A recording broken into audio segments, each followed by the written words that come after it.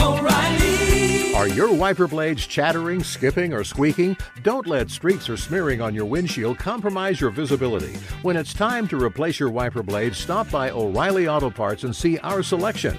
Our professional parts people will even install your new wiper blades while you wait. Stop by O'Reilly Auto Parts today. O'Reilly Auto Parts. There's nothing like snook hook sets at dawn or catching a tarpon in the moonlight. Find your next fishing trip made easy on fishingbooker.com and experience the magic of the Sunshine State or any other destination on your fishing bucket list. Book a blue water adventure in search of sailfish or go snapper fishing with the kids. With over 6,000 captains and trips to choose from, planning your next one just got a whole lot easier. Download the Fishing Booker app on the Google Play or App Store, or visit them online at fishingbooker.com to book your trip today. You ever get that feeling the walls closing in, the concrete jungle suffocating you? You crave some wide open spaces, the chance to connect with nature, maybe in a spot all your own. Well, head over to land.com. They've got ranches, forests, mountains, streams, you name it. Search by acreage. You can search by location. You can search by the kind of hunting and fishing you're dreaming of. Land.com. It is where the adventure begins.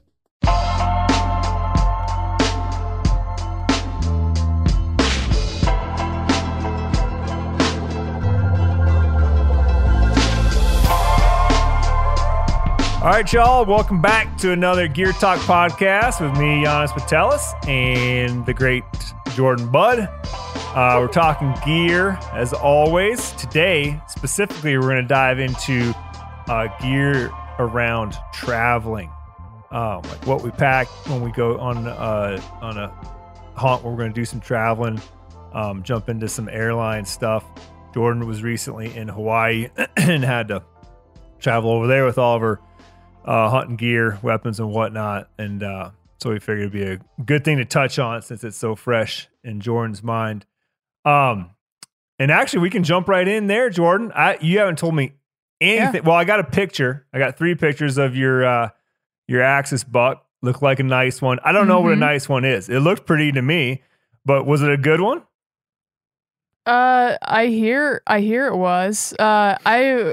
When I went over there was quite a few people that were like, you want to aim for 30 inches. And honestly, 30 inches in total, like height, total length of main beam or what? I don't know. I haven't looked. I like literally yesterday, I think it was yesterday, we got the buck shipped. We got him shipped back over here. And I put him out against the side of the house, so he was frozen, so his head could start thawing, and then we could do a boil. I'm just going to do a European mount on him, but I was looking at him and I was like, I really should Google how you're actually supposed to score one of these, and then I just haven't done it yet. But 30 inches was supposed to be the goal, and I believe we broke that, what the guide says, but again, haven't actually taped it. But dude, it was so fun. We were on Lanai and we went to Pineapple Brothers. It's I think they might be the only outfit that's on the island, but that island used to be a Dole pineapple plantation. I've heard about this. And so like when you fly in, they like you can see where the old pineapple fields were like blocked out.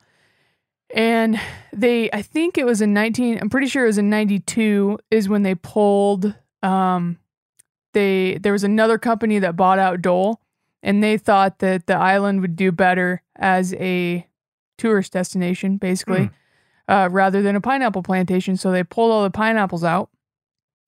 And I was assuming that since that ground had been like torn up and farmed, that there wouldn't be that much brush there.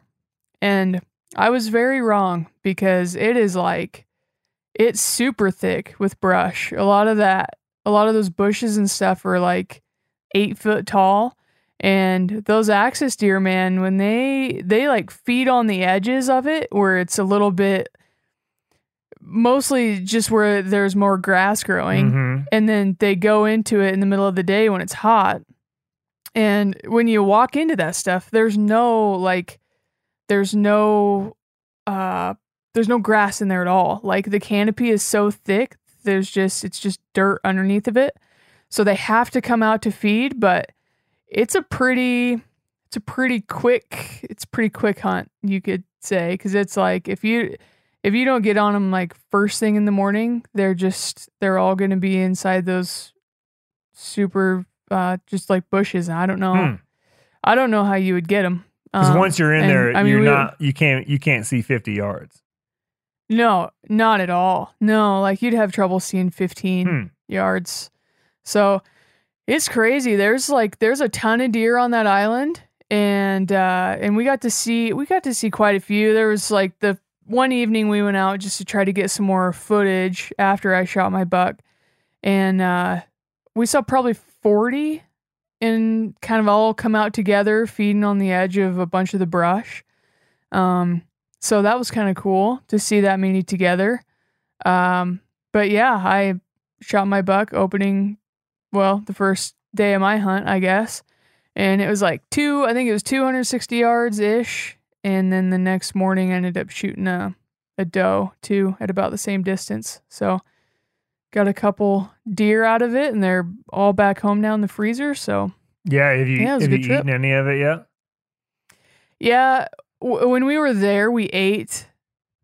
What did we eat? I think it was just a piece of tenderloin. We did like a little cooking scene, and it was pretty good. It was the buck, and he was a little ruddy, and so it was tougher than I thought it was going to be. It's tougher than I remember it being.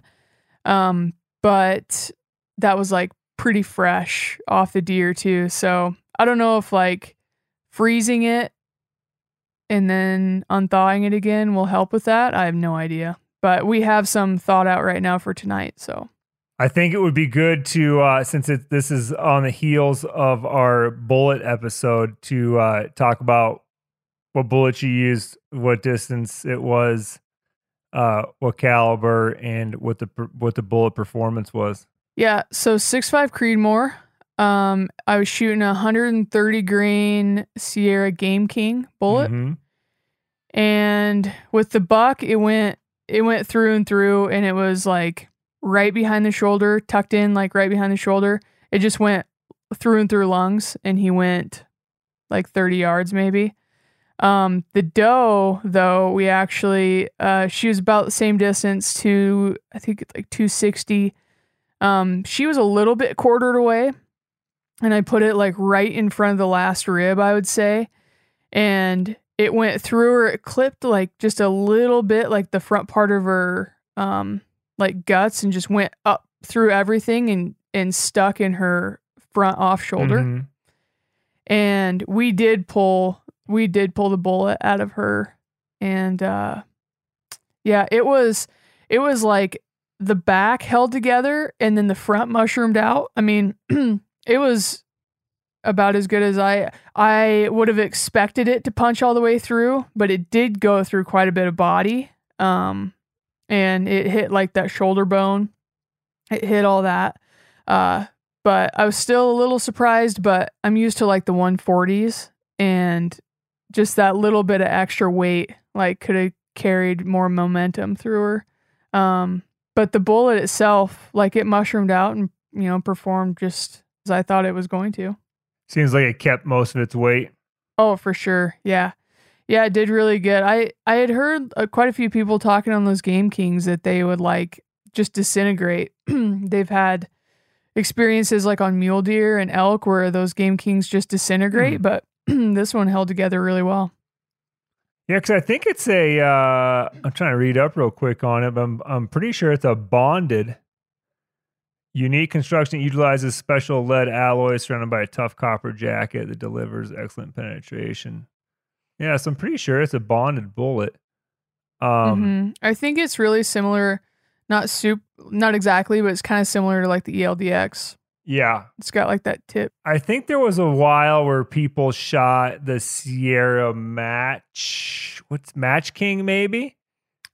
Yeah, they're Match King. They kind of have, I was having trouble following their names for all of their different bullets because they had a lot of them that the verbiage kind of overlapped. And I wouldn't be surprised if there's people that had Match King experiences and are saying that about the Game King. Because the Match King is it's a target bullet. It's like the original burgers, right? That they're very, very frangible. And they're going to blow up, right? I bet that could be. Not saying that for sure whoever you talked to mixed it up, but it seemed hard to believe that these Game Kings would just blow up like that. Unless it was just extreme close range and super high speed, Yeah. Yep. I think I'm running 2,800 out of the muzzle with those 130s. So, that's something. They were accurate. That's good. That's something to talk about. I chronoed my. I don't know if you call it chronoed if you use a lab radar, but Garrett and I did lab radar for my 6.5 Creedmoor in the cross, and I was shooting the 140 AccuBonds, and you just said you had 28 out of the muzzle. Mm-hmm. Those 140 AccuBonds, 2,500. Yeah, which rifle is that out of? My cross. Yeah. And Garrett's just saying it's because it's a short barrel. But he says it's a known thing that those shorter cross barrels, it's like you just can't build enough pressure to really get those higher speeds. So does yours have a little bit longer barrel? I'm at 26. Yeah. For the 140s with an 18-inch barrel, I was at 2,600. Right at about 26. This rifle that I shot has a 20-inch proof research barrel on it. Interesting. So a little bit and then different bullets. So I haven't really done a side by side, especially with a 16-inch barrel. It's just probably what yours is, isn't it? Yeah, I don't know off the top of my head, but it's nice because it's short and it's very handy in that way. But it's the first time ever in my career of messing around with guns where I've realized here's the implication, right? Is that with a short barrel is going to lessen your pressures and thus lessen your speeds. Yeah, just running slower. Yeah, I know. It's just one of those things, and I think just a Creedmoor in general is they're just not zippy. No, I know it's funny. Somebody I actually just picked up it was a Peterson's Deer and Deer Hunting. I don't know if it was that one. Anyways, it was a deer hunting magazine, grocery store. I was shopping. And I just thought, you know what? It'd be good to flip through one of these, see what's going on. And a guy had a very well-written article about the 6.5 Creedmoor and about the crazy stuff that he hears at the range and at the gun shop about how, it's the best thing ever. 1,000-yard gun can kill anything under the moon, yada, yada, yada. And he kind of really broke it down ballistically and what it was. And in the end, he's like, it's a great 300-yard deer gun. And no more. Mm-hmm. And sure, can you push it? And I've shot an elk with it. It killed it. That's not true. I've never shot one with a 6.5 Creedmoor, but I've shot a few with the 6.5 55 Swede, which is very, very close to the in ballistics. But it's not. You can shoot at 1,000 yards at targets, and it's known for its inherent accuracy. But it's not. It's not a big old bang stick that freezes them in their tracks. No, it's not. But I just got my suppressor for it. Ooh. Right before I left. It finally. Yeah, this is actually funny. I went to pick up something. I think I was looking for a gun case or something. I went to what do you call it? My gunsmith guy, and I said, "Man, is that suppressor still hasn't got approved yet? It's been almost a year." Mm-hmm. He's like, last week the ATF just gave us emails that said their email system was being goofy and wasn't sending out all the emails when they got approved. And so he said, look up your confirmation number you got. And he said, I'll look it up and see if it's been approved. It got approved in January. Oh, well, hold on, but didn't they send it to your gun shop or your gunsmith? Yeah. He had it, but the actual he hadn't gotten the you email. fill out all the I paperwork. see. Yeah. Yep. They're supposed to send you an email when it's been approved, so you can just go to the gun shop and pick it up. But something happened with the system that got all messed up. So if you have a suppressor you're waiting for, you might just want to call in with your number and see if they can look it up. If you don't have one you're waiting for yet, do yourself a favor and get in line, because you're going to be so stoked when you finally get it. A good way to do it, they can do all of it for you online, is Silencer Central. I think it's silencercentral.com. Silencer Central, yeah. I got my first one through them, and it was a very easy process other than the waiting portion of it. Everything else was super easy. So yeah, it's a great website. Walks you right through what you need to know about it. Silencercentral.com. But before we get into how you packed for that Hawaii hunt, I don't even know where to start. I got so much to tell you about. We went from, well, I'll just tell you. I went turkey hunting in Montana with my family. It's an annual trip we do every year. And the weather forecast was calling for rain. A fair amount of rain. But I figured, it's middle of May. Even if there's a fair amount of rain, all we need is a break here and there, a little bit of sunshine, and I really do believe in turkey hunting. Sun's out, guns out. Like, it holds true. And it held true this year, except that it did not stop raining really for about 3 days of our 4 days out there.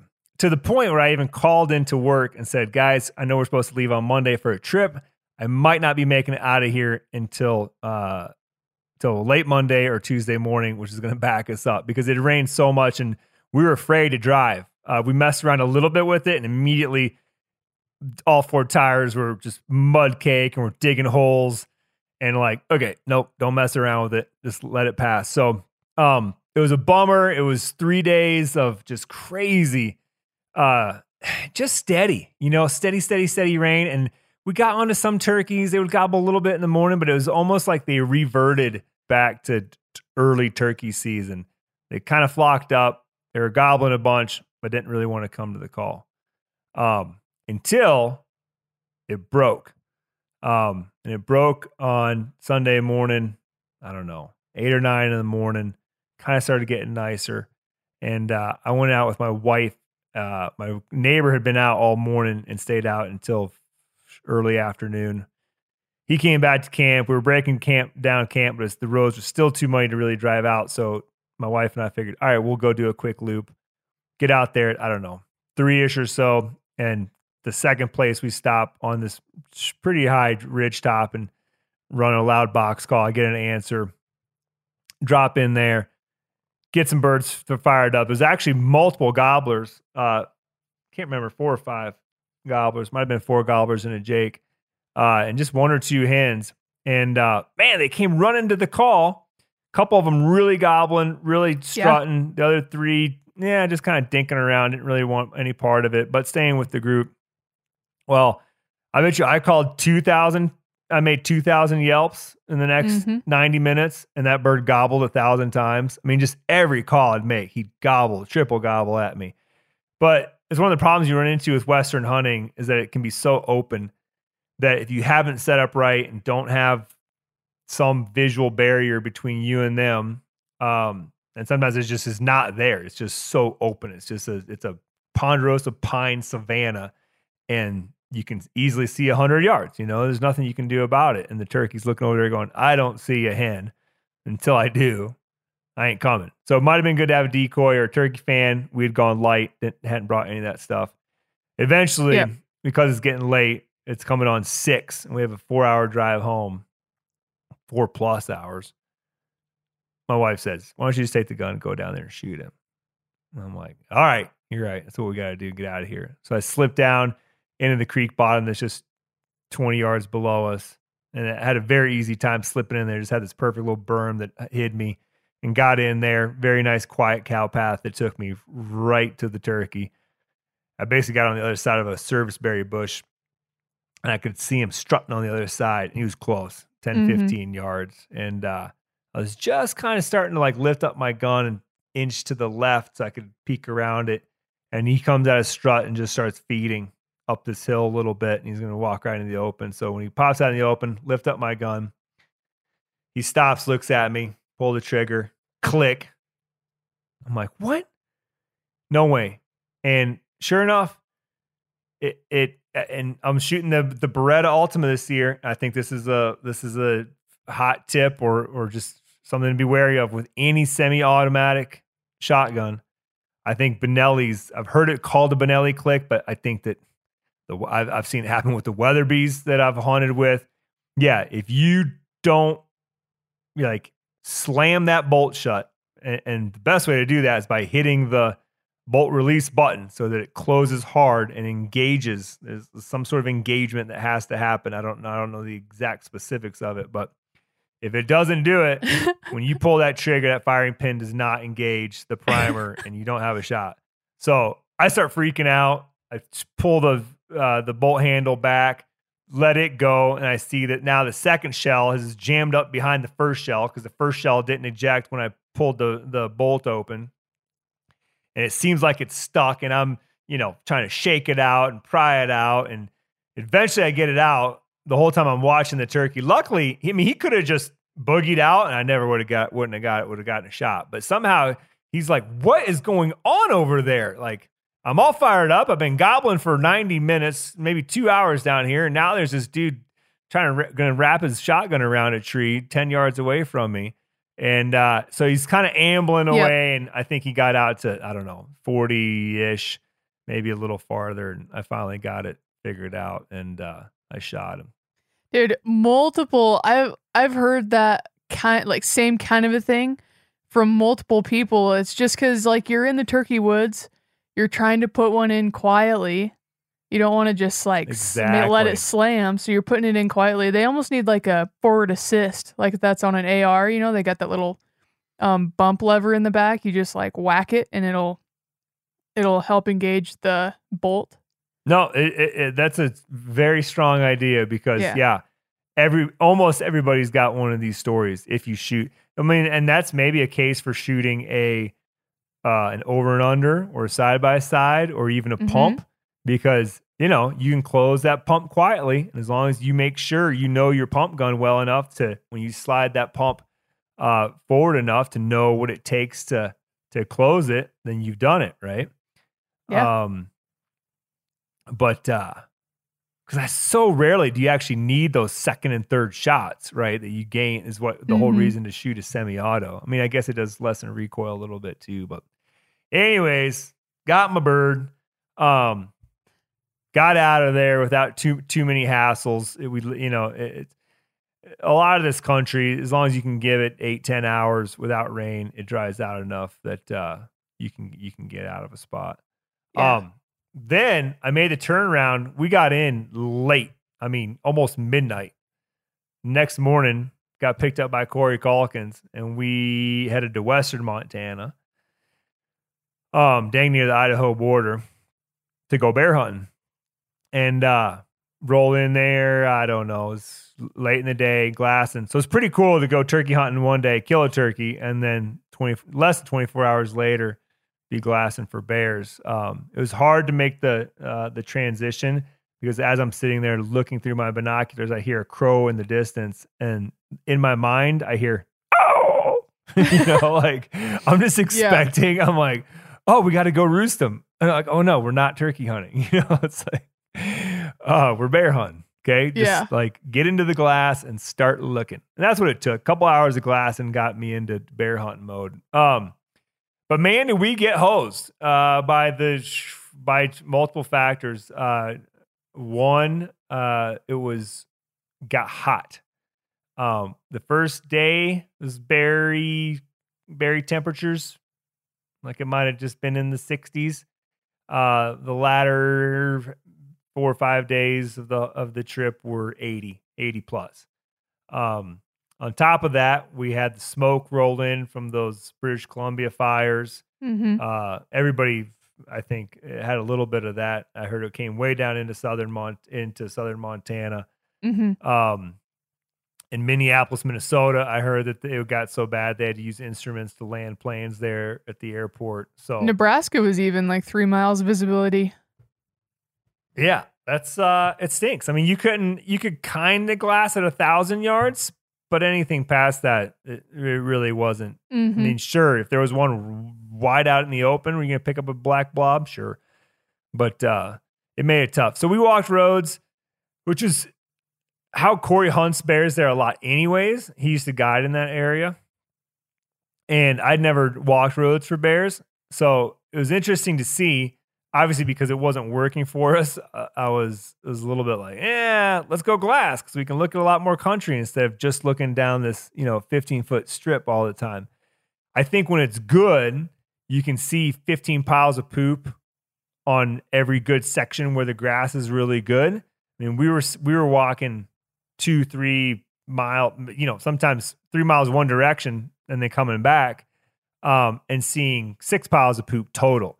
And he just felt like they weren't concentrated on the roads like they can be. And that might have been because it was a bit of a early spring, even though they had a good winter. It got hot and got springy fast because there wasn't a lot of snow. All the hillsides were pretty green. So I think that the bears, they just didn't have to be on the roads feeding. They were spreading out and feed all over the place. We saw grizz, which was cool. I saw more grizz and I saw black bears. Corey and I each saw 2 bears. We overlapped on one. Saw like a 4.5-foot sow, but it was through the windshield on the road. And it was the first day. I just didn't feel right about killing her, basically watching her go up into the woods and then leaving the truck, making a 50-yard stalk and shooting a bear. Just wasn't my on the last day. Sure. I've tried, blood, sweat, and tears and been chewed on by mosquitoes for 6 days. Sure. But I did get a very good opportunity. Glassed up a bear second to last night at roughly not quite a mile. I think, I just did the quick 2-finger. Have you used that feature yet on onX? It's pretty slick. They have a new feature where you can use 2 fingers. You just got your map open like you always do. Yep. And all you do is just drop 2 fingers on your map, hold it there for a second, and it'll give you, before you pick up your fingers, you'll see a red line pop up and it'll give you that distance. Yeah. Yep. So you don't have to do the 2 points anymore, which is pretty slick. I did Super that and slick. it came out to, I don't know, 0.7, 0.8, something like that. But I had to drop off I was on a logging road, had to drop off probably 500 feet or so, cross the creek, climb up 500 feet, and then go across this hillside. I don't know what it was. Like I said, 3/4 of a mile or so. And it was 8:08. I remember looking at the phone as soon as I saw him, 8:08, and last shooting light was 9:30. So I had not quite 90 minutes, but I figured, got to go. Second to last day. I've only seen 1 bear so far. You got to try. So I take off running, make it across the creek, up the other side, going across this burn, jumping, lots of burn log stuff. And I get to where I should be able to see him. I find him. He's at 3:30. And it's getting later. Like it's definitely after 9 at this point. So, but I've got a half an hour. I'm thinking like, I've got time. Be patient. Get a nice rest set up. You'll get an opportunity. But he's working. He's in this big draw. And he's the top end of the draw. There's a little bit of water in it, but it's timbered. Bottom of the draw and the sides of the bottom are all just open. Well, open because it's been burnt. So you can see in there and there's feed in there. And he's just kind of slowly working to the left. But I'm thinking, well, he's been out here already for an hour. He'll stay out here feeding until dark. Why not? And when I first got set up, I couldn't get the angle proper. Like I couldn't get steep enough to make a shot. So I had to put my backpack down first and then my bipod on top of that. And that gave me a steep enough angle to get the shot. And I had a pretty good opening right when I got there to him, but he kept working left. And you know how it is in those burns. You think it's wide open because you can see the bear with your naked eye dang near at 3/4 of a mile. But you get there and you realize just how many trees are, because you're not just looking through the trees where he's at. There's all the tops of the trees that are the 100 yards between you and him, right? There's and branches and whatever. And he just kept ambling to the left and basically ambled right into the timber. And at that point, it was, I don't know, 9:20, 9:25. I mean, I had minutes left and there was going to be no second opportunity. So he slipped out of there by the hair on his chinny chin chin. And I can't say that's happened to me too many times where I really felt like I was going to kill that animal. And then he just slipped through my fingers. And I think you should have ripped off a predator call in Grizz country. Yeah, I mean, retrospectively, a lot of things. I could have yelled at him, tried to and stopped him. I could have maybe just tried to shoot off my elbows, which elbows at 300 yards, even if you're prone, it seems a little bit long. I haven't practiced that shot a lot. I probably should just to see how I do at 300 yards, just shooting off my elbows. I feel like at 200 yards, it wouldn't be a problem. 330, I don't know. And with the way I wounded that one 2 years ago, I'm definitely a little trigger shy. Want to make a good shot the next time I shoot at a bear and recover him. So yeah, I could have predator called, pretty heavy Grizz country. So I, being 10 minutes before dark, I didn't want to blow a bunch on the predator call and then, then I had to walk out of there in the dark and, just thinking about who else you've been calling in with that, So anyways, lessons learned. Came home, no bear. Had a good time though. It was super fun. Yeah, man.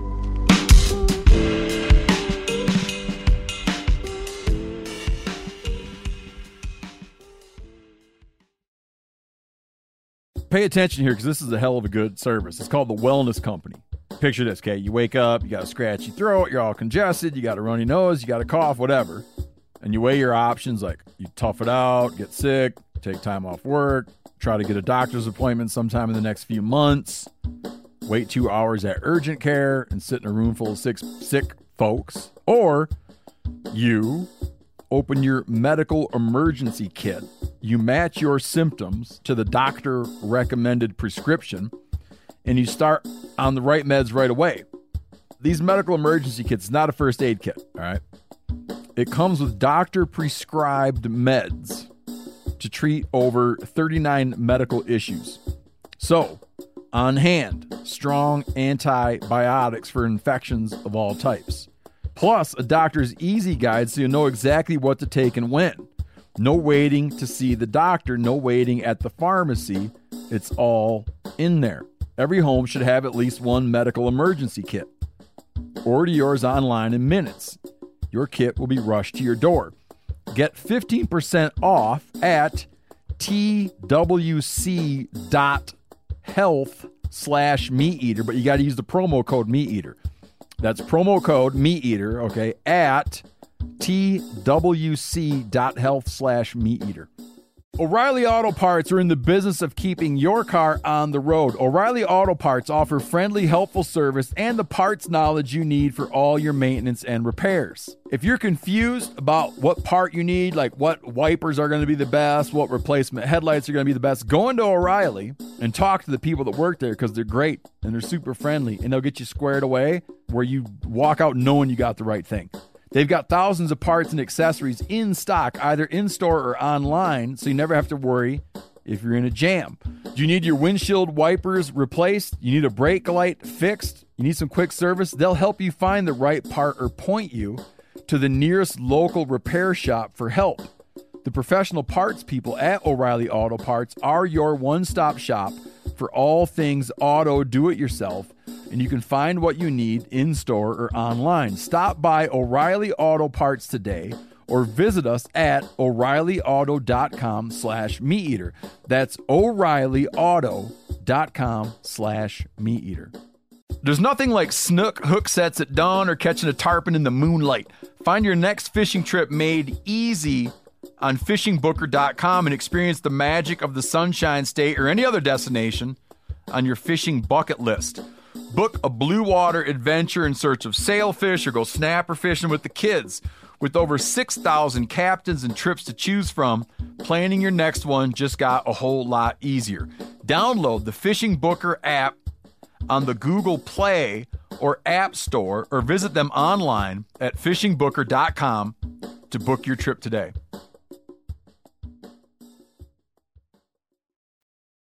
We have a listener success story. This might be our first. Yeah, I was super stoked to see this in the notes. Yeah. So, a fellow wrote in to geartalk@themeateater.com. His name is Kevin Yunkin. He took his kid out.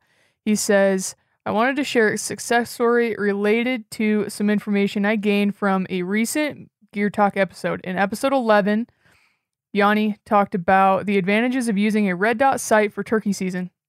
I had been debating putting a red dot on my daughter's shotgun, and Yanni's thoughts were convincing. We bought a Vortex Venom 3 MOA sight and mounted it on a Weatherby SA-20. We used a rib mount from Meadow Creek Mounts. He says is highly recommended. And sighting it in and patterning her turkey loads was super simple. She killed a Jake bird on the youth opener at 25 yards. So there you go. Yeah, well, I'm glad that it worked for him. I will add to that too that the Meadow Creek mount that he's speaking of, really good product if you've got a shotgun where the receiver isn't tapped or doesn't have a pick rail on the back where you could just mount a red dot. Greg, I believe is his name, over at Meadow Creek Mounts, makes a mount that you just mount right to your rib, and then put the red dot on top of that. So it's a very inexpensive way to be able to get your red dot on your shotgun if it's not a shotgun that is set up to receive that on the receiver. I will say I do believe I've shot birds with that same exact setup, actually, with that gun mounted on those SA-08s. And if you can, I think it's better to have that red dot on the receiver because it's closer to your eye, so that field of view within the frame of the red dot is bigger. The farther away it gets from you, it gets smaller and smaller. It still works great, but I think in the perfect world, you'd mount it on the receiver and get it as close to your eye as you can. But again, that's if your gun's not tapped for mounts, you're gonna have to go to a gunsmith and have them do it. Probably not gonna cost you too much, but there is the work that you're gonna have to put in to get that done. Yeah. Well, moving on into a Q&A, I've got a little bit of a story with this on some of my new gear too. We got another email from Chris Duggan. He says, what do you think of muzzle brakes on guns? And I'll let you take that one, Yanni, to start. Oh, okay. It's complicated. I know. Because what a muzzle brake does is it reduces recoil. And some of them are even ported in such a way where the blast is supposed to go up or to the side more to limit the rise, like the vertical jump of the barrel, which makes it easier to stay on target. Both the reduced recoil and the fact that it jumps less up and down is going to help you stay on your target. Both great things. Unfortunately, the muzzle brake makes the gun exponentially louder. I don't know the actual number, but it is much louder, so much worse for your hearing. And it's especially noticeable for anybody that's with you, because the shooter being right behind the gun, you don't receive the brunt of what comes from the muzzle brake. If you have someone just off to your side or even somehow just standing behind you, boy, did they get their noggin rocked. And again, if everybody's got ear pro on, no big deal.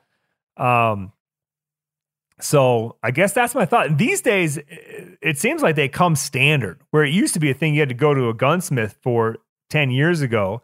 Now, it's probably hard to go into Sportsman's and find a rifle that isn't threaded for a muzzle brake. I think a lot of them are at least threaded, like you said, and ready to accept one. I just put an MDT Elite muzzle brake on this rifle that I took to Hawaii. And one of the main reasons I did that was because they're just they're nicer to shoot. So I went to the range and was shooting. I shot this one with a muzzle brake on it. I shot basically the exact same gun without a muzzle brake on it. And I shot the one with the brake on it first. And I didn't do this as a test. I just kind of did it because I was just doing it. When I went from the muzzle brake to the 6.5 that didn't have a muzzle brake on it, like it was a noticeable increase of recoil. And a Creedmoor is not going to kick that bad. They just don't anyways. No. But I mean, even lessening that up more is kind of nice, just like tracking your shot, especially kind of like goofy positions that you can find yourself in hunting situations. Like if you can just reduce some of the recoil and be able to track your shot, it could really help you there. So that's why I put it on. And then, but with that, it is freaking loud. And I did a little, research on some hearing protection and went and bought myself, I think, as good of hearing protection as I've probably ever had, other than just, regular foamies. And yeah, we'll dig into that on the new gear if you want to rock into that. I mean, is there anything to really wrap up with muzzle brakes? Like the pros, they make your rifle easier to shoot. The cons, it makes it really loud. Like it's probably the big thing. There are, now that we dig into this, we should do a episode on muzzle brakes. Get somebody on, because there are a lot of different kinds of muzzle brakes, and like some of them that come stock on rifles now that just have holes drilled all the way around them in a bunch of different ways. They just make it really loud. From what I've read and heard, guys that have used them a lot, they're like, they don't really help with anything other than they make it really loud. Like they might help a little bit, but they're not going to help like the side ports that divert that gas back towards you a little bit to help with the recoil. I don't know. There's just a lot of science into it for something that just screws on the end of your barrel. Yeah, 100%. 100%. And I think that's where suppressors can come in, because you're kind of getting the the advantage of both. Yeah. Suppressors mine's still sitting in the closet because Hawaii doesn't allow suppressors. Oh. So I couldn't even take it with me. So, I still need to shoot that this week and get it ready for this bear hunt. But yeah, I'm excited to try it because it's definitely, I think, the better way to go. It's just as we talked about, it takes forever. It can. Yeah. It can take forever. But once you get it, you're going to be so stoked. Yeah, I know. I'm pumped. Yeah, so some new and interesting gear. I've got a couple things quick. First thing goes along with the muzzle brake was Hearing Pro. So I literally just went into Sportsman's Warehouse and started walking around and looking at some of their hearing protection, and Walker's ear protection. Like they have a huge line. And something that we've got a few questions on that we haven't tackled yet. This is definitely more of a question for you, but like Kids Hearing Pro. And I saw that Walker's, they have a lot of like kids specific headphones for hearing protection. So I thought that was kind of cool. Nice. Yeah. So I ended up going with a set. It's called the VX 3.0 headset.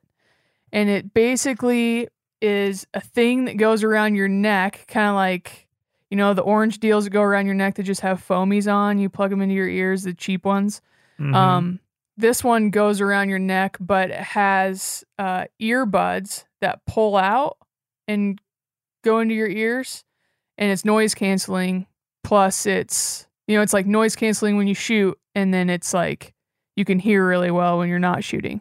So you can hunt with them in. So I got a set of those. They make them in Bluetooth also, so you can like Bluetooth music to your ears if you want to. That was a little overkill for me, and it was a lot more expensive, so I just went with the regular ones. But I got Leah a pair of that are just like regular earbuds, like no wires holding them together or anything. The only reason I didn't go with those is because I was afraid of losing them in the field if you're going to have them in a lot.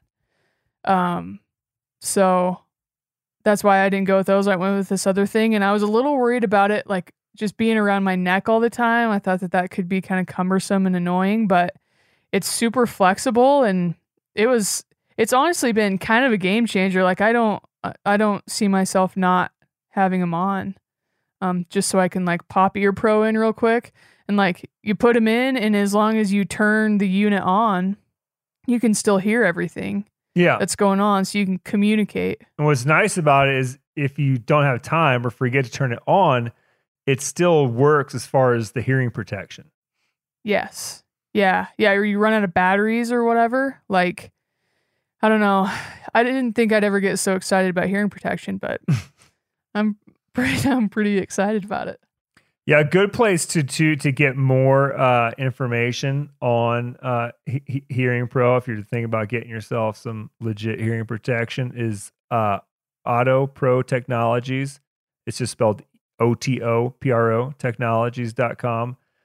We did a podcast at Meat Eater with Grace that owns Auto Pro and runs it. And I think I got the Sound Gear Phantoms, which sounds similar, but they do also have the Bluetooth. So you can listen to I wear them now just doing weed whacking at the house and listen to music and podcasts while I'm running, Weed Eater, chainsaw, whatever, saving my ears and being entertained. So pretty cool. Nice. Yeah, they look good. I just popped them up here. Yeah, they're slick as can be. Yeah. All right, what's next? Last thing for me for new and exciting stuff. I've got my hands on this. I haven't used it in the field yet, but I I handled it on a desk. The new titanium backpacking stove from Argali. He has two different size. Like the stove is the same size, but he sells it in like a 5 foot, not chimney, 5 foot stovepipe. Yeah. Yep, stovepipe, and then a 6 foot, and it's 2 pounds 8 ounces. So it's kind of set up like a box stove. Looks pretty good. If you're in the market, check it out. I love them, man. When it's the right kind of weather, I have the one from Seek Outside and pair it with a Red Cliff tent normally. But man, late October, November, you're going to be stoked and cozy and drying gear and hunting a lot longer than other folks that don't have a similar setup. And it's all light enough where you can get it into the backcountry. Yeah. Yeah. It packs down pretty small, and it's handy as heck. What have you found lately? Luckily, I mean, big time. It was serendipitous. A couple days before I left for my family turkey hunt, my buddy and I were running together, and he says, "Oh, have you ever tried a clam shelter?" And I go, "No, never heard of it." I thought maybe Clam used to make ice fishing shanties. And he's like, maybe. It's kind of like an ice fishing shanty. So he says, "Well, you want to borrow it?" I said, "Yeah, it's supposed to be a little rainy. I'll bring it." Thank goodness. Because look, those Seek teepees are great. They're light, and this thing's not light. I mean, it weighs, 50, 60 pounds. But the difference is that like a Seek Outside shelter, it's the shape of a teepee. The Clam has got vertical walls, right? So you just have that much more room. And we set it up right next to the truck. I didn't need it to be light, right? So it was a way more comfortable space to be in for car camping. And like I said, we spent a lot of time. Well, I don't know if I mentioned this earlier. We spent a lot of time in the tent, basically for 3 days. And we brought games with us. Uno, cards. So we played some Latvian card games. We played Gin Rummy. We played Rummy Cube, Rummy-O. I don't know what the name of that game is. It's the one with the tiles. Anyways, silver lining there was that the kids had a great time 3 days in a tent. Partially due because we had a nice shelter, and partially hopefully is because we've raised them right, and they don't need to be plugged in to have a good time. Yeah. But this Clam was clutch. I actually have a 10 by 10 like pop up just awning. Yeah. That also is a heavy sucker. That's 60, 70 pounds, but it's durable. Like I'll have this thing for 10 years. We had that thing over the entrance of this Clam shelter. If you want to look it up online, it's called the Quickset. QuicksetShelters.com is the website. Yeah. and it's by Clam. I think Clam's owns a bunch of other companies. But anyways, I mean, it's basically a ice fishing shanty, but not insulated. Does it pop up like a pop-up blind? Like, did the hubs pop in? Yes. Yeah, got it. Exactly. Like all the walls, you just pull on the handles, they pop out, ceiling goes up. When it got completely drenched after 2 days, and then we had some pretty heavy winds coming around and pushing down on the ceiling, we had to go and cut a center pole and put it in there. It doesn't have that because it was popping the ceiling down. But like I said, for what it is, it has its limits, and being drenched and soaked, I think put a lot of weight and made the structure a little bit weaker. And then, the wind pushing on it, we had the roof collapse a couple of times. So we just went and cut a 9-foot pole and stuck it in there, and it was good to go. Even though that happened, I am 100% going to have one for my next family camping trip. Like, it was that slick. Like, if it got buggy, the nice thing about it, the walls can roll up and you still have screens on all sides. So if it got buggy, you could get in there and have a great shelter and not be cooking in there because you'd have plenty of breeze. We actually did, speaking of cooking, we did cook. Eventually, we brought the kitchen in there and did all of our hanging out, cooking in there. And if we needed to, let it air out, we just, pop open a couple windows and let it do that. So, yeah, man, I was very, very stoked on that. I'm deep in the planning of really awesome car camping camps currently, so this is really appealing to me. Yeah, I would looked into it, and my buddy's already had it for I think 3 years, and he says it's been tough, been working. So yeah, nice. check it out.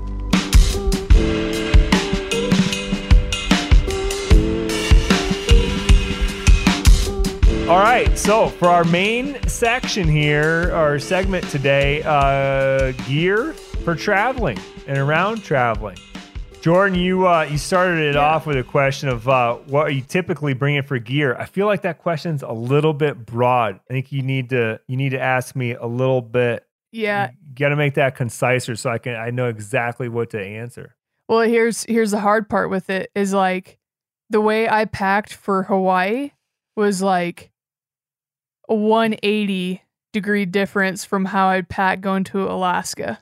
Like when you and I went on our caribou hunt, it was like 2 duffel bags completely packed full of stuff and then a bow case packed full of stuff. And this Hawaii trip was like gun case, 1 roller bag, and off we went. Like it was so much simpler.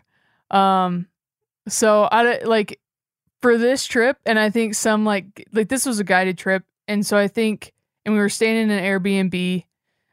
We weren't like backpacking, doing any overnight stuff, so there wasn't that much camping stuff I had to bring, which really takes up most of the room.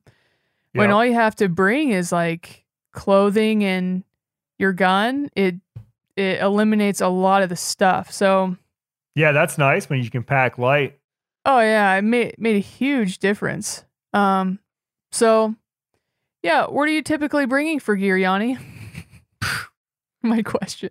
The kitchen sink, and everything with it. I mean, obviously, you do have to pack a little bit smarter when you're traveling because you can't really bring the kitchen sink. Whatever clothing you're going to need for the trip. And we've talked about this before in previous Gear Talk episodes. Oh, yeah. Is that clothing, I feel like, is a place where a lot of people can slim down. You don't need 2 base layers for even a 7 or 8 day trip. Okay, these base layers that we all wear and sell these days, they dry quickly. They don't get too stinky. You'll be fine in just one, right? And that kind of goes on down the line. You don't need 5 pairs of socks for a 5-day hunt. You can do it easily in 2. So slim down there. Other gear I do like to bring is definitely bring a Yeti hopper to put meat in. I feel like that is the best way to travel home with meat. The Yeti hopper, you can kind of squish it up. It doesn't squish up great, but depending on how much room you got in a duffel, you can squish it up into a duffel. Or sometimes if I'm bringing, I don't know, maybe some presents or, some gifts to wherever I'm going, or I don't know, some snacks or food that I want to have with me, I'll just check it. And then hopefully come back with, have it full of deer meat. And I'm pretty sure that those Yeti Hopper 40s, if you pack it full of deep bone meat, you're going to be close to 100 pounds. I mean, you can really, meat is heavy and dense, and you can get a lot in there. And I've said this before too. I don't worry about getting it frozen or even completely processed. I just get it off the bone, get it cooled down, like as cool as possible. Overnight in a fridge is going to be plenty.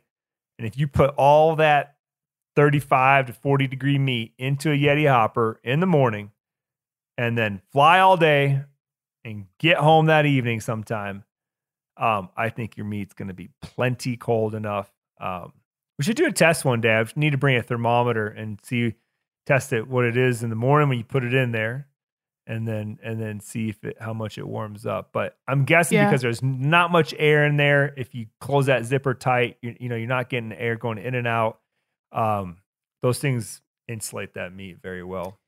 Yeah, like we did that in Alaska with my caribou. I think deboned. We had 2 of the hoppers full of meat.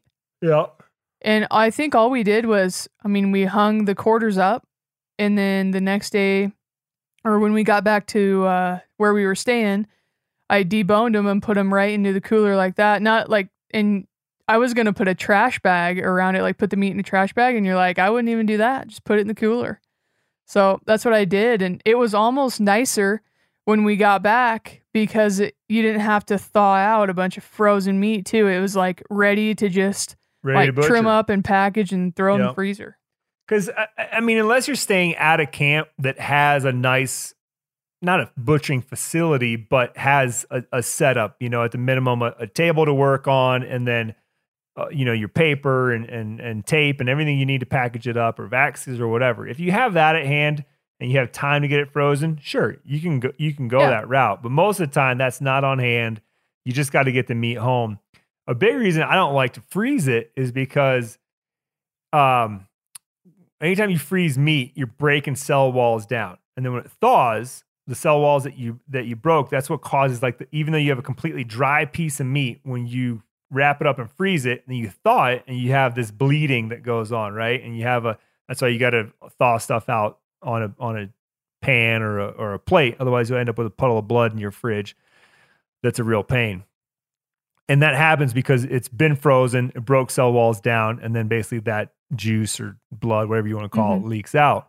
And so if you don't freeze it, you're not going to have that problem. And the reason I'm worried about that is that I've been told by the airlines that if your cooler leaks, that gives them the right to just yank it and dispose of it. Oof. Yeah. And so you don't want that happening. So some people will put a towel or some paper towels, on the top near the zipper or, the latches, whatever you're using to prevent that. If you did have some sort of, moisture coming out, that would hopefully catch it and prevent leakage. But again, if you don't freeze it, the meat really shouldn't be producing this juice, meat, blood, whatever you want to call it. Yeah. Super interesting point. And I've got, just since I've been back for a week, I've gotten a ton of the most questions I've gotten from the Hawaii trip is how you got me home. And there's couple points I want to make on this. So when we went, we hunted for 2 days and then we vacationed for 2 days. If you're going to go do something like that, flip it, vacation first and then hunt last. So then you can take soft coolers, just like Yanni just talked about, put the meat in them and fly it home with you. It's going to be a hell of a lot cheaper than shipping it because we vacationed after and the outfit just has a meat processor that they take it to, which I don't mind doing that because he just did it all for us. But I had to ship it home because we were literally living out of a camper van in Hawaii for 3 nights on our vacation side of it. So like no freezer to put meat in Yeah. and then try to take it home with us. So it got FedEx overnighted here Monday night, which was fantastic. I had roughly thought about how much that was going to cost for one box, but they sent 2 boxes instead of 1 box. So it was like a smidgen over 4 digits. And I was like, I don't know. Oh, really? Oh, dude. I got railed. I mean, I guess, why am I Not even good. surprised? You're shipping an animal home from Hawaii. Of course it's going to be $1,000. Golly, And of man. course, and then Nothing's next thing, cheap anymore. no. And next thing is like, if you have to ship it, and you're going to freeze it beforehand, don't ship it overnight. Ship it like 2-day. Right. It would have been just fine Right. on 2-day. It didn't really have to be overnight, but that was, kind of just the standard, and I didn't know any better, and here we are. But it's it's just a good learning. People should learn from my mistakes, I guess. Or experiences, I should say. Yeah, for some reason, people are timid about bringing meat on a plane like we do. But I'm telling you now, it's been 10 years for me of messing around with this meat eater thing and flying meat home. And we've never had a problem. We've never lost meat. We've never had meat go bad because of it. We haven't had the leakage issue and lost our coolers. We've had very good luck. We've even done it with Yeti hard sides, which I think we probably only did it once or twice, and you realize that is just too heavy of a container to do that, because you're paying so much for the weight of the cooler itself. Where the soft sided hopper, it's the weight's negligible. It's probably less than 5 pounds. Yeah, and depending you could also save a little bit more money depending on what size of the soft cooler you have. You could carry it on. Yes, 100%. The backpack cooler, you can carry it on. We've done that before. So yeah, I bet you a Yeti a 30 would easily go as a carry-on. Easily. Yeah, those backpack ones. I've got one of those backpack ones, and it fits in the overhead bin, super nice. Yeah. So all things to think about if you're planning a trip like that. What about like bag wise? What other bags are there? Like bags you like always default to, or with our connection with First Light, pretty much any kind of duffel. And I've used duffels from Patagonia, North Face, FHF duffels, which I don't know if they have them right now. They had some old versions. Anywho, be on the lookout, because I think there's some pretty sweet duffels coming from FHF down the line.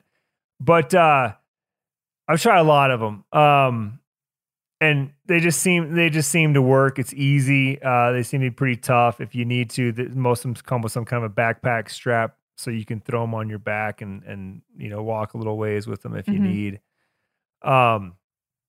I still haven't gotten a one with the rollers, because again, when you get those roller bags, they do add a lot of weight. But man, I've done some traveling alone for hunting recently, and it would just be a heck of a lot easier on my body if I was just dragging that stuff. One of them, because I end up traveling with 2 duffels usually and a gun case, and one on the back, and then one rolling, and then rolling your gun case in the other hand, or bow case, I think is the way to be. So I've been using the First Light duffel. What I like about it is it's got the end pockets. It looks like they'd just be like a 10-liter pocket on the end, but the sort of inner liner between that pocket and the main compartment, it's huge, and it can expand going into the main compartment. And my buddy Jake turned me on this. Why he loves that bag so much is that as he's going through clothes, he basically takes the clean ones out of the main compartment and then starts stuffing dirty clothes into one of the end pockets. And eventually, if all of your clothes got dirty and you put all of them into that end pocket could probably take up nearly almost half of the main compartment, if that makes sense. It sort of expands that way. Yeah. So it's a nice way to keep it separate. And then the other end, I'll just put my boots in there, both going there and back. And it just, my boots are always dirty. So it just keeps your, other stuff separated. One thing that I will mention, I've seen people do it otherwise, and some people will even try to carry on or check their backpack, that you're gonna hunt with, which can definitely work. But the reason I've gone this route, and basically I empty it completely and put it into the bottom of a duffel, and then I put my gear in there, is I've always heard that if an airline loses your baggage, that they're only responsible to, like, insurance or whatever, is only responsible for the contents and not the bag itself. And so if you've just checked your nice EXO pack that's, $500 to $1,000, whatever you got into it, and then they were happen to lose that or damage it. And backpacks have a lot of straps and stuff, and just rolling down those, that's all where those you lose belts me on and it. stuff. Yeah, it just seems like it's better to protect it inside of a duffel. The duffel, even though they are $100, it's going to take the wear for you, all your other gear, right? It's going to get rubbed on by belts. There's going to be holes eventually, but at least hopefully the stuff inside's not getting messed with. So that's why my one big tip there about how I pack is I go empty backpack in there and then just pack everything else around it. Yeah, and I think it packs better like that. I've heard some people, though, they will like have their backpack packed like they're going to go hunt, and then they'll just put it inside of a duffel. Yeah. And they're just not quite shaped the same. So I think that in my experience, I've just had like a lot of wasted space, and it's been hard to get the zipper done because the backpack's more circular than like a duffel bag is a little bit more oblong like. So I think you can just fit a lot more if you do the empty backpack like you're talking about. But yeah, on this trip, of course, wasn't quite as much gear that I had to take, but I did a Yeti roller bag, like the big roller bag, pretty much fit all my clothes, my hunting clothes, and then I had like a little Stone Glacier backpack, the little ones that we got from the SIG deal. I just had like my camera and a few things in there as my carry-on for the plane. And then I had my gun case. And I want to like slide into the gun case deal I came up with. I kind of stumbled into it. I didn't really plan for this, but it couldn't have worked out any better. When I started looking at I needed to go buy a new, like an actual gun case for airline travel. Kind of an older one I had, one of the latches broke, and I'm like, it's just time to probably get a different one. So I got a Pelican, and I got the double. It's called the V800, I think. It's the Pelican Air. Okay. And a bunch of people had told me like, hey, the 730s are great and whatever. Well, then I found this 800, and just me trying to get the most bang for my buck. I'm like, well, if I get a double gun case, then I could put more than one gun in it if I need to at some point, and yada, yada, yada. So I ordered it off Amazon, and it gets here, and I'm like, this thing is giant. And it's too much for this. So I actually tried to return it, but usually Amazon's real good about returns. But this one, it was going to be $45 to ship it back for return through UPS. So I was like, I guess I have a gigantic gun case. So then in Hawaii, on like if you're around town or whatever, you're supposed to have your gun in a soft case. So I'm like, okay, I got to figure out how I'm going to get a soft case with me and pack it all in this hard case. So the gigantic case came in really handy because those foam layers, there's like 3 foam layers, there might even be 4. I took the top 2 out, put my gun inside of an FHF gun case in the soft case, put the whole thing inside the hard case, and then I had quite a bit of width room left. So I ended up putting my spotting scope in a case itself as well, in a soft case. My tripod, a little like Fix-It Sticks, little like gun repair kit.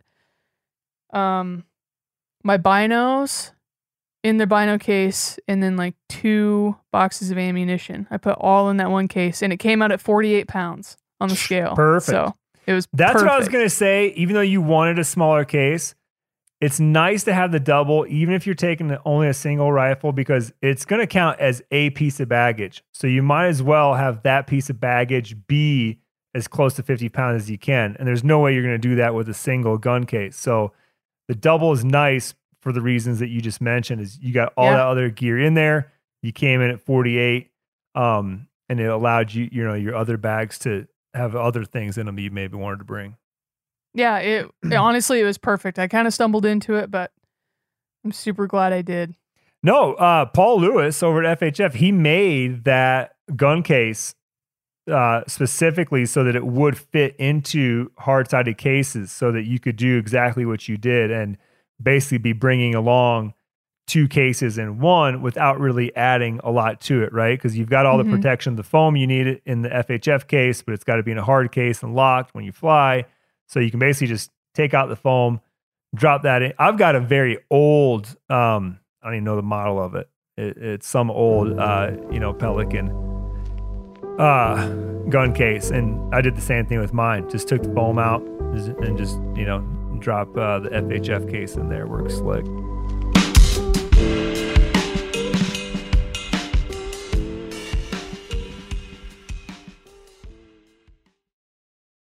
Pay attention here because this is a hell of a good service. It's called the Wellness Company. Picture this, okay? You wake up, you got a scratchy throat, you're all congested, you got a runny nose, you got a cough, whatever. And you weigh your options like you tough it out, get sick, take time off work, try to get a doctor's appointment sometime in the next few months, wait 2 hours at urgent care and sit in a room full of sick folks. Or you open your medical emergency kit. You match your symptoms to the doctor recommended prescription and you start on the right meds right away. These medical emergency kits is not a first aid kit, all right? It comes with doctor prescribed meds to treat over 39 medical issues. So, on hand, strong antibiotics for infections of all types. Plus, a doctor's easy guide so you know exactly what to take and when. No waiting to see the doctor, no waiting at the pharmacy. It's all in there.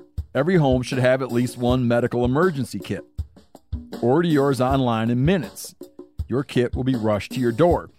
Get 15% off at twc.health/meateater, but you got to use the promo code meateater. That's promo code meateater, okay, at twc.health/meateater. O'Reilly Auto Parts are in the business of keeping your car on the road. O'Reilly Auto Parts offer friendly, helpful service and the parts knowledge you need for all your maintenance and repairs. If you're confused about what part you need, like what wipers are going to be the best, what replacement headlights are going to be the best, go into O'Reilly and talk to the people that work there because they're great and they're super friendly and they'll get you squared away where you walk out knowing you got the right thing. They've got thousands of parts and accessories in stock, either in-store or online, so you never have to worry if you're in a jam. Do you need your windshield wipers replaced? You need a brake light fixed? You need some quick service? They'll help you find the right part or point you to the nearest local repair shop for help. The professional parts people at O'Reilly Auto Parts are your one-stop shop for all things auto do-it-yourself, and you can find what you need in-store or online. Stop by O'Reilly Auto Parts today or visit us at O'ReillyAuto.com/meateater. That's O'ReillyAuto.com/meateater. There's nothing like snook hook sets at dawn or catching a tarpon in the moonlight. Find your next fishing trip made easy on fishingbooker.com and experience the magic of the Sunshine State or any other destination on your fishing bucket list. Book a blue water adventure in search of sailfish or go snapper fishing with the kids. With over 6,000 captains and trips to choose from, planning your next one just got a whole lot easier. Download the Fishing Booker app on the Google Play or App Store or visit them online at fishingbooker.com to book your trip today.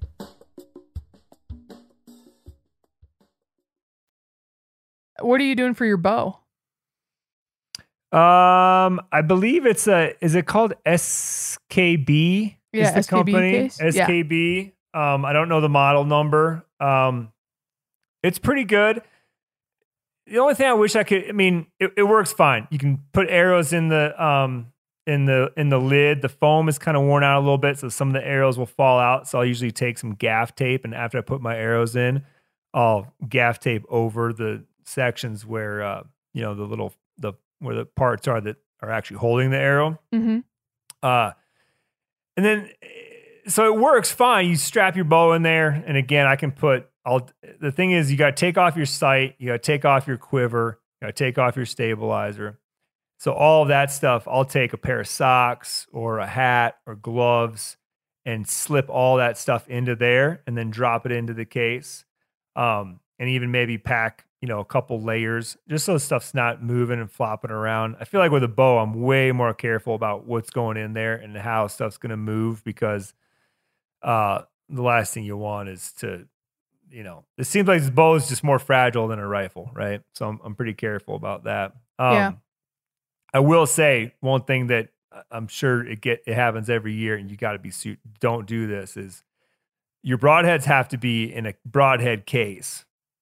Don't have them on your arrows and in that box with your bow and bowstrings, because that's just you're asking for it, right? One of those arrows with a broadhead is going to get loose, and then it's going to cut your string or fray your string. Who knows what could happen? But definitely have your broadheads in a separate case. You can have field tips on your arrows. But yeah, and it's been a great case. It does the trick. It would just be easier, but again, the case might get way too big if you could say just unscrew the stabilizer and leave your quiver on, leave your sight on, drop it in and go. Mm-hmm. Yeah. Before our Alaska caribou trip this last year, I needed a new bow case again, me and my cases, but I apparently was feeling pretty fly, and I was like, I just want one. I'm going to have it for a long time. So I again was looking at Pelican cases, and lo and behold, they make one that is called the bow case. And so I looked at pictures of it, and like in the inside, it like you put your bow in, you can strap it in, and then they have like a padded cover that goes over the whole thing and clips in. So then it kind of protects the top of your bow from anything else that you have in the top. And then like in the lid, they have the little cutouts for arrows you can stick in there. They have a couple of little pockets that you could put stuff in. I usually just put like extra stuff, like repair stuff that I may need, an extra release. But that's been a pretty nice case. I've only flown once with it, but yeah, I'm checking it out, man. That thing looks slick. Yeah, it's real nice. Do you have to take your sight off? No. Oh, you don't? That's nope. Cool. But you no, do have mine to doesn't really stick. Mine doesn't stick out that far. Oh, but I'm sure you still have to take your quiver and stabilizer off. Yep. Yeah, and I just have like for my stabilizer, it's getting in the weeds a little. I just have like the quick release. It's like you just give it like a half a twist backwards and pop it up. It's a bee stinger, I think, and it just pops the stabilizer right off. So pretty easy there. But I know in our notes here we talked about locks a little bit. So I was told before I did my sheep hunt a couple years ago that TSA did a change for their gun cases, that they didn't want you to use real TSA locks, because then all the TSA agents have a key to get into it, and they didn't want your gun to be that accessible. So they wanted you to use your own locks, even if you have, and just make sure you have the key with you all the time, obviously. And if they needed you to open it, they just have to call you, and you have to go wherever they are to open it. Interesting. Yeah. I better look into that, because I flew recently with shotguns just in the last month, and they didn't say anything about that. They actually asked me, are they TSA locks? And I've always done that so you don't have to stick around waiting, because if you don't have TSA locks, if they flag it and they need to get into your case, you got to be sitting around there to either give them the combo or give them the key so they can open it and then get in there. When I'm like, no, it's got TSA locks. So like, okay, see you at the gate. See you later. Walk away. Yeah. Something to check into. No, definitely look into that. And it could be a per airline rule too. Yeah, that's something too on airlines. Like, you got to check. They're all just like a little bit different on airlines too. Like, you got to check before you go and make sure, even if bouncing from one airline to the next, especially if you have to like recheck in. I ran into that when we went to Hawaii. So we took Alaska to Honolulu. I had my 2 boxes of bullets like in the case, in the original box, but in the case. And the people here didn't bat an eye at it. They let me go. And then when we got to Honolulu and we were jumping over on the flight to Lanai, they asked me if I had, they said that the bullets had to be out of the case in a separate bag. Checked in a separate bag. So they wanted them completely in a couple different spots. So that's something to think about there. And just ammunition in general, like, it can't be loose. It's supposed to be in the original boxes, like closed boxes, or a hard case designed for ammunition. Like, trying to think what those MTM is probably the most popular box that you buy at Sportsman's. Yeah. Those little things. And then, as a side note, like black powder or primers, you're not supposed to take those either. Yep. So the powder I would have thought of. I did not know the primers. Yeah, because that's a full-on explosive, you know. Mm-hmm. I think if you had them together like that in a case, that's what they're worried about. Yeah, and then you added in it can't be over 11 pounds. I didn't know that. Yeah. Which 11 pounds of ammo, that's a good bit. That's a lot. I don't know how much. I bet you a 20 rounds in a box is probably close to a pound. So it'd be like bringing 10 or 11 or a dozen boxes, which is probably a little more than most folks need. Yeah. Yeah. And yeah, you made a note too. No gas canisters for backpacking stoves. You can take an empty white gas canister, but you can't take a compressed gas canister that say would go on to a MSR reactor, MSR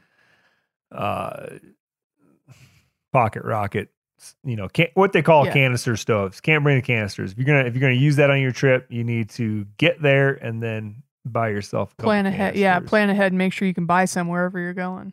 Yeah. Sweet. And then really to wrap it up, like, try to make sure your bags aren't over 50 pounds. Otherwise, they'll get whacked with the oversize or overweight bag fee. So those can add up real quick. Oh, buddy. Yeah, if you don't have, we're lucky again where we fly enough where, you get a certain amount of bags free and they give you a little leeway. I think instead of 50, when you have some kind of status with Delta, they give you up to, I think it's 70 before it's overweight.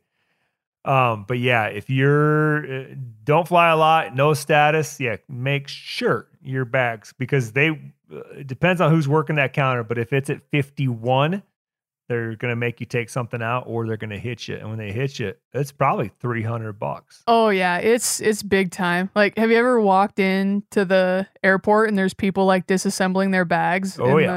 Right in front of the thing trying to repack stuff. Yeah.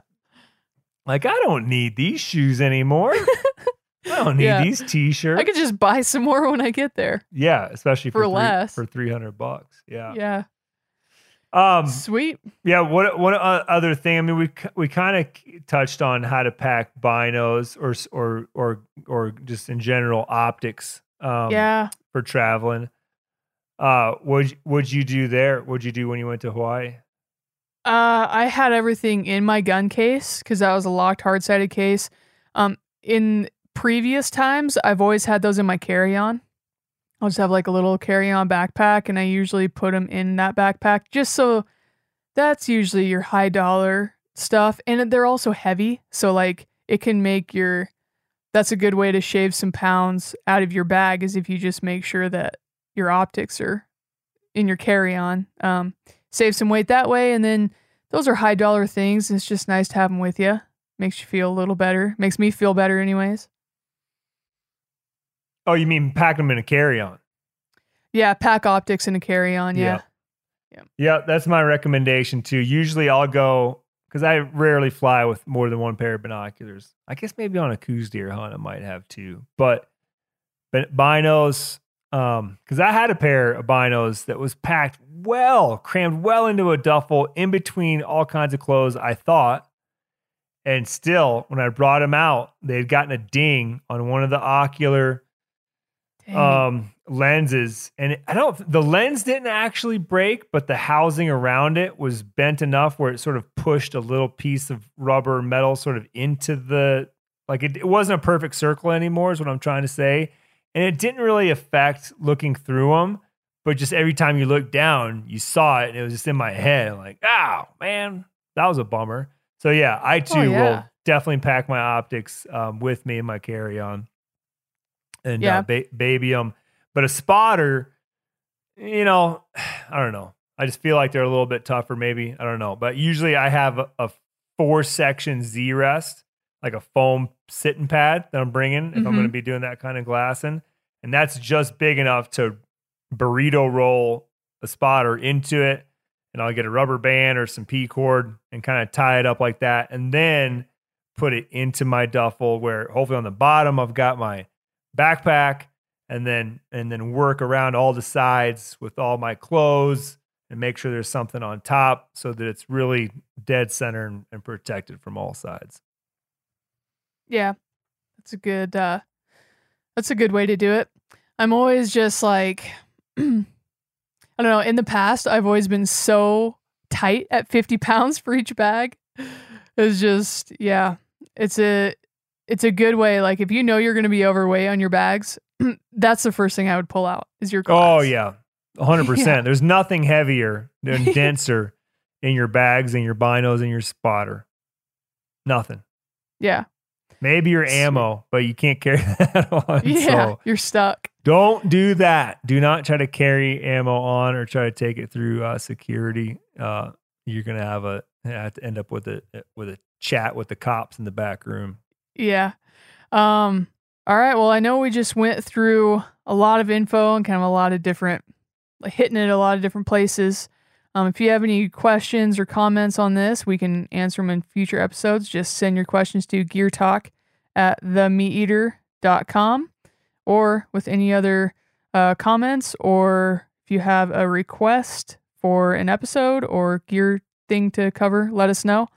And also on the website at themeateater.com, if you go up to the top, you look at podcasts, you can see our podcast, The Gear Talk. All of our episodes post there, as well as Spotify, Apple Podcasts, wherever you get your podcasts, iHeartRadio.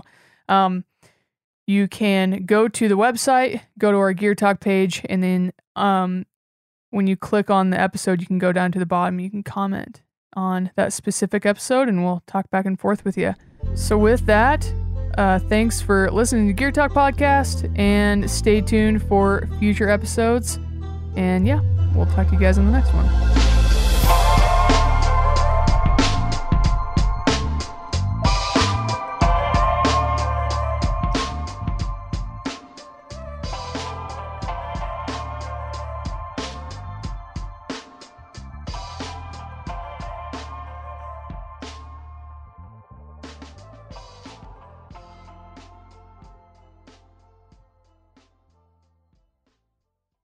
You ever get that feeling the walls closing in, the concrete jungle suffocating you?